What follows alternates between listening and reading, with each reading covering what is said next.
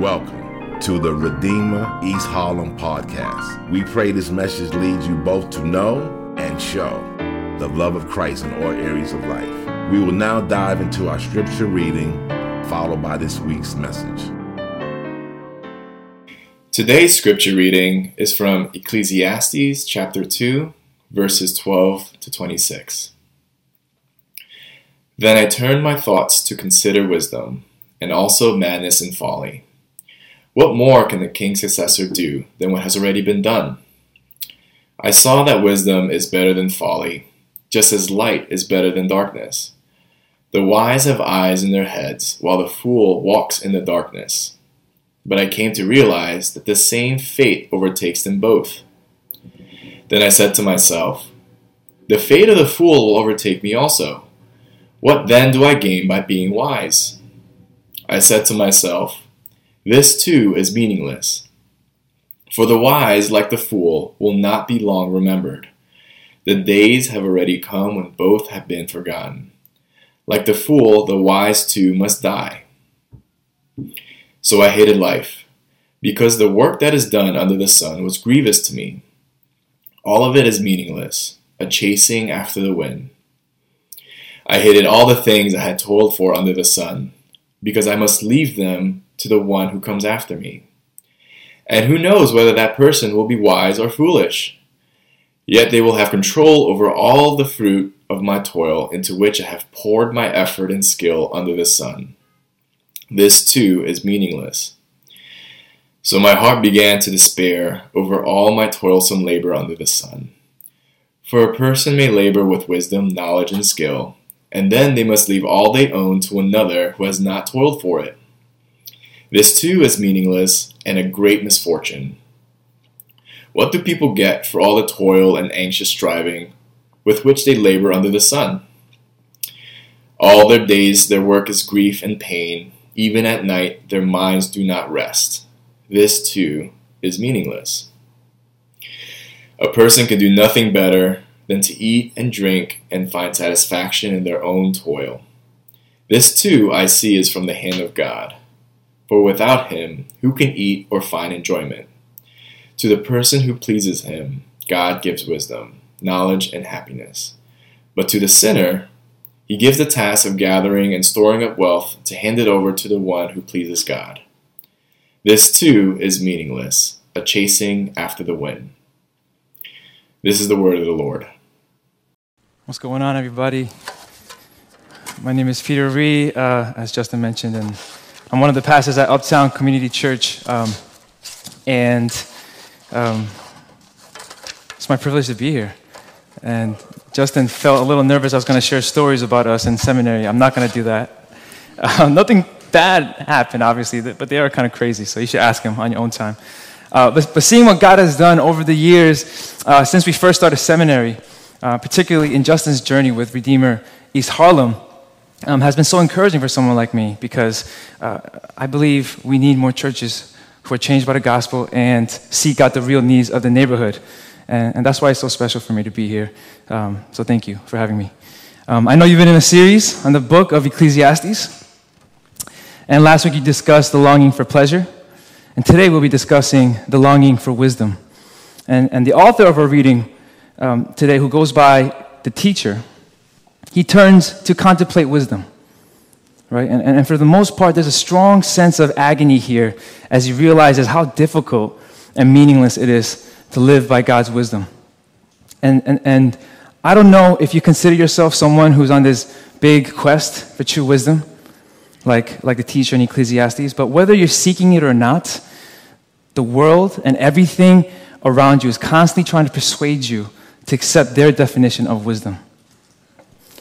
And there are so many competing wisdoms to show us how we should live our lives and what to do. And every day, we have a million decisions to make. And each decision has the power to determine the rest of our lives for the better or for worse. So whenever we're searching for answers on what to do, we're longing for wisdom. And the question that drove my sermon today is, why should we want God's wisdom? Out of all the wisdoms out there, why his? And why should we want it when it feels so difficult to follow, and especially when it seems to cause us more pain than joy?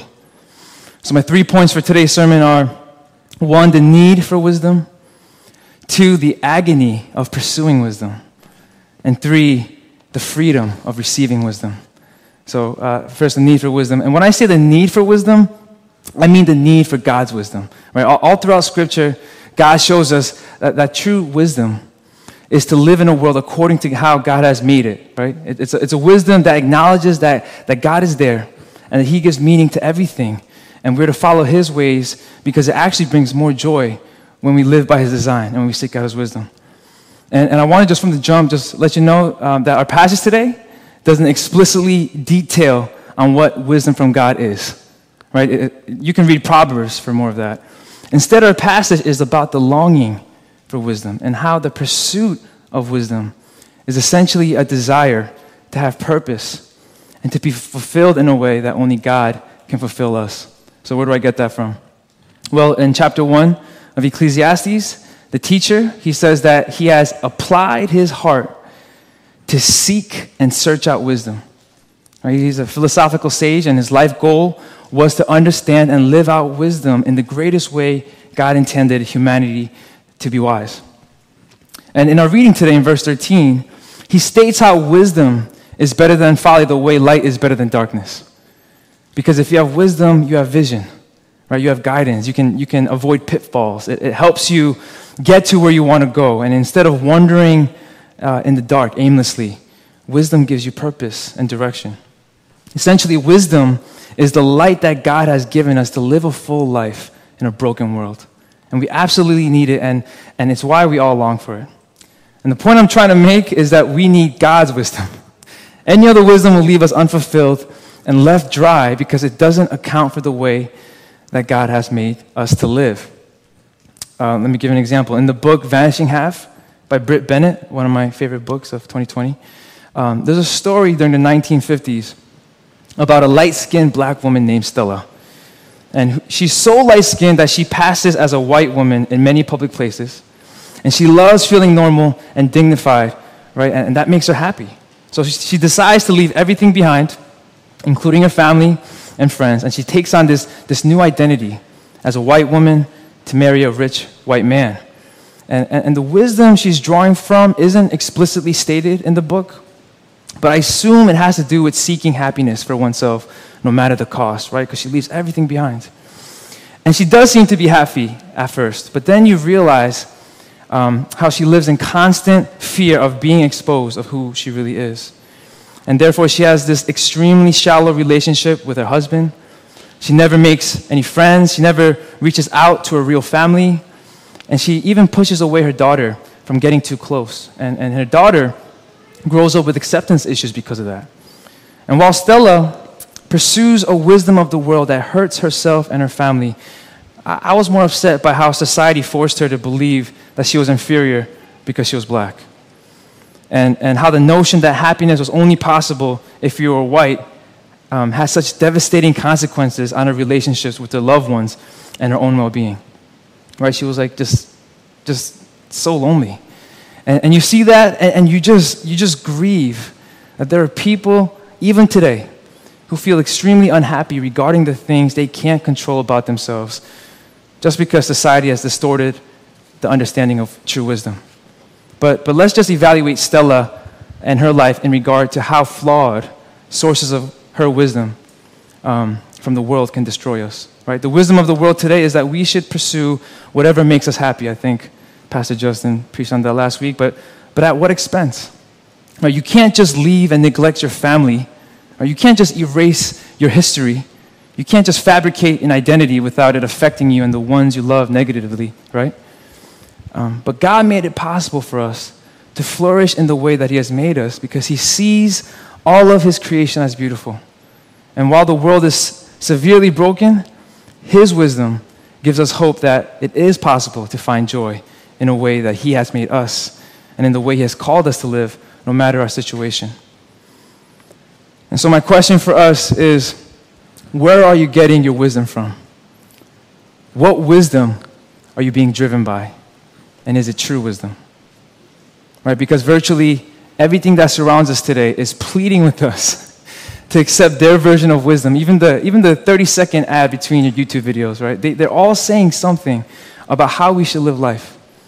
And here's God who wants you to know that his wisdom is actually meant to fulfill you and make you whole. And this is why we need God's wisdom more than ever in a world that's so convoluted with messages on how to live life. But knowing God's wisdom is one thing, doing it is another. And that's where many of us find trouble, and so does the teacher, which brings me to my second point, the agony of pursuing wisdom. There's so much pain that is being expressed in today's passage, right, as the teacher is contemplating wisdom, as he's trying to live it out. Notice the repeating words of toil, effort, toilsome labor, striving, right? That's all like in the passage throughout our reading. And each of these are actually the same root word in Hebrew. So if you read it in the original language, the whole passage is marked up by this one word that's associated with anguish and troublesome work more than 10 times, and it's everywhere. Why? Well, I believe for the teacher, his life purpose was to pursue wisdom. Right? He says so himself in chapter 1. He had to toil for wisdom to give himself meaning. Right? He had to strive for wisdom to give him a sense of worth. And when he realizes that the wise die just like the fool, it crushes him. And the reason why many of us are agonizing, even in our pursuit of wisdom today, is because we're striving to prove something. We're striving to prove our worth. We're striving to fulfill our lives. And wisdom is only a means to get us to achieve our worth. And it's all meaningless toil under the sun. And this isn't the shortcoming of wisdom, but it's the shortcoming of what you believe will fulfill you. So Gladys Bourdain once made a comment about her son dying by suicide a few years ago. Her son, Anthony Bourdain, as many of us know, was a celebrated chef and a cultural icon. But this is what his mother said, and it always struck with me. This is what she said. She says, Tony had been in a dark mood these past couple of days, but I had no idea why he might have decided to kill himself. He had everything: success beyond his wildest dreams, money beyond his wildest dreams. This is Anthony Bourdain's mother. And for me, Anthony Bourdain is like a modern-day Ecclesiastes teacher. He had everything, right? He traveled the world and experienced life in ways none of us can imagine. He had insight to different cultures and wisdom from all different types of people. But he was never fulfilled. And I don't know exactly what he was searching for, but he had everything, right? I mean, his own mother said he had everything. And it was still all meaningless. No amount of wisdom could help him because everything he strived for was unfulfilling. And what I'm trying to say here is, while my first point was asking, where is your wisdom coming from? Now I'm asking, where is your wisdom pointing to? Not only do we have to examine the source of our wisdom, but the purpose of our wisdom as well. Because death is the great equalizer to so much of our striving, and none of our toil and gruesome work seems worth it if what we're searching for can be taken away in an instant by death. So the question to examine ourselves here is, and the question we should regularly ask ourselves is, why are you seeking wisdom? What are you trying to achieve by pursuing it? Right? Because whenever you think you have wisdom, it's always going to be used to fill this thing up, this reason up, this purpose that you have. And the teacher wants us to learn from his depravity that everything he has pursued is not enough to fulfill him because it's all temporary. Right? It will eventually be taken away from us anyway. And therefore, if our quest for wisdom is to strive and toil for anything else other than our relationship with God, we will be left in agony and meaninglessness. Another way the teacher expresses agony in our passage today is when he says that he hated life and that he began to despair. And again, these are strong words of misery, right? In verse 21, the teacher grieves that everything he strives for, all the good things he accumulated through wisdom, will eventually be lost and inherited by a fool. And the teacher says this is a great misfortune. Other translations say this is a great evil. And some of us today need wisdom with things like knowing which apartment to buy or move into, right? And that's important. We should assess our hearts, our purpose, and we should align all of that with the wisdom God has given us, right? Every decision we bring before God, and his wisdom speaks into that. But many of us, we need wisdom on matters that are much heavier than that, right? Such as how to provide for our families, how to restore broken relationships, what do you do when you're depressed, how to survive. And wisdom becomes a matter of life and death. And at times, trying to pursue wisdom is too much to bear at the moment, right? And in some ways, it's almost worse to promise that wisdom will fulfill our lives when our lives are already filled with so much despair. And many of us don't pursue wisdom as we should, not because we don't believe it is good, but because we simply just don't have the bandwidth to do so. And when we try to pursue it, we don't see any changes. And if anything, it can cause more despair. And so this is a strong conflict and dilemma, which brings me to my final point, the freedom of receiving wisdom. So in verses 24 to 26, we see the first instance in Ecclesiastes where there's some sort of resolution to all the despair and meaninglessness, right? I mean, I don't think there was even a resolution in last week's passage, if y'all read 1 or 2. But up until now, the teacher laments the depravity of the world, and God has not yet been involved in a positive way for the teacher. But the language shifts in verse 24, right? It says this, that satisfaction is from the hand of God, for without him, who can eat or find enjoyment? And then he goes on to say that to the person who pleases him, God gives wisdom, knowledge, and happiness. God gives wisdom, knowledge, and happiness. And the picture that the teacher is now presenting is a wisdom that he once thought was a toil, right? Once thought was a work of agony. It is now a gift that we simply receive from God.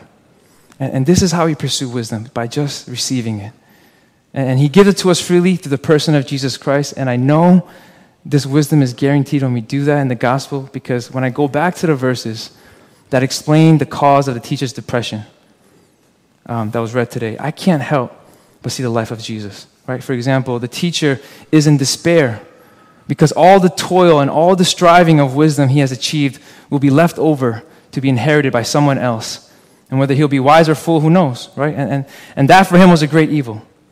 And yet Jesus, right, he toiled, he strived to live the life of perfect wisdom, to be sinless before God so that all that he has gained will be given to us when we receive him and his gifts in our lives. And in exchange, Christ takes all our foolishness and our sinful purposes upon him.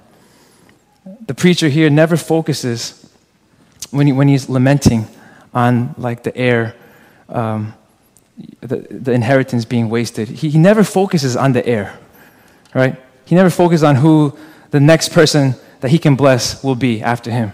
He believes that he has the best use of wisdom and it should belong to him forever. That's like his mentality. But Christ, he lives a life of toil and striving under the sun. Every day of his human life, right, his mind does not rest. His work is full of grief and pain as he anticipates what is to come. And it's a death of all deaths, right? And he doesn't deem it meaningless and quits, but he continues. Jesus prayed, "Take this cup away from me," because the agony was too much, but yet he kept enduring, all for the purpose of not being fulfilled, but being emptied. So when you read the agony in these verses, look at Christ taking on the agony of sin and despair on your behalf, not so he can contemplate wisdom, but so that he can freely give us his wisdom. Learn from him. See what wisdom means to him. Receive his instruction as you look to Christ in all the means of grace. Because, do you not think that God knows that you're struggling and that you're trying to do your best to do the wisest thing? Or do you think that he doesn't care that you're in desperate need for wisdom when he gave up everything to prove that he does? That's what Jesus is. And biblical scholars on Ecclesiastes, in this section, verses 24 to 26, they debate if the teacher is actually joyful and glad. Right? They can't tell if he has really turned the tide and now has this great hope in God, or if he's just stating a small consolation. Because even verse 24 starts off by saying, a person can do nothing better than to eat and drink. Right? Something that he's saying All that he's saying is, that's all we can do. It's not much, but we'll take it. And then he returns to lamenting the meaninglessness of life throughout the rest of the book. So there's this debate, like, is he really happy? Is he really looking at God now? Or actually, he's actually just like, it's whatever. And I actually think that these verses are neither fully positive, nor is it a sad consolation, but somewhere in between. The teacher has tasted the sweetness of receiving the goodness from God, but he also sees the broken reality of a world with brutal honesty. Right? Wisdom isn't a super high level that once you achieve, there's no more suffering. If anything, when we have more wisdom, we're shown more depravity and more things wrong with our world. But with wisdom from God, you're driven by the greater hope that we have in Christ. Right? True wisdom allows us to see how messed up our world is, how messed up we are, and at the same time, we can experience the overwhelming joy of what Christ is doing to make all things new right now, today. I was thinking of a story of how this kind of practically works out. And a couple years ago, I got ordained. Justin, you were at my ordination examination. But like weeks before I got ordained, like maybe a couple weeks before I got ordained, there were two tragic events that happened at my church. One was one family lost their son to overdose of drugs. And then as I'm meeting with this couple and praying with them and trying to counsel them, that moment I get an email saying another family lost their husband to a heart attack. And, I'm looking at my phone, I'm looking up at this couple, and I'm like, this could be the rest of my life. Like, I'm signing up for this. I got to look people in the eyes and tell them that when you receive Christ's wisdom, that you'll know what to do. You'll have this hope. You can get out of your depression. You'll know what to do next, even when things are so tough. And you know what God's will is, even when it's so hard. And I'm like, how in the world can I do this? This is heavy stuff. I can't constantly do this all the time. But thankfully, the couples that I was meeting with, and the widow now, they had more of an understanding about wisdom than I did. Here am I thinking, I graduated seminary, I passed this pretty tough, oral exam through the pastorate. I know a lot about wisdom because I read Proverbs like 50 times. But I'm like, these people know what wisdom is better than me. You know what I'm saying? Like they're the ones that knew Christ in this way. They received his wisdom. They're still figuring it out. They're still grieving. Don't get me wrong. It's tough losing a family member. Just because you're Christian, you're not like all's better now. But they had this sweetness from Christ, that they tasted his goodness, and that allowed them to have and pursue this wisdom that they received from Christ. And they knew what to do next. Obviously it was hard. I'm sure it wasn't easy for them, but they knew how to seek out God's wisdom and live by it. And they knew that it was the only thing that could give them joy at the moment. And they trusted in this wisdom, despite the depression in their lives, because they had tasted in Christ's goodness. And so the world's wisdom is always trying to promise us joy and hope without the promise keeper. And the world's wisdom tries to deliver us from agony without the deliverer. And therefore it always fails. But we can pursue God's wisdom with joy because he gives it to us freely in Christ. And he is leading us by it through his nearness to us, and therefore we can trust it. Amen. Let's pray. Father, we thank you for the gift of your wisdom through your Son. Lord, we know that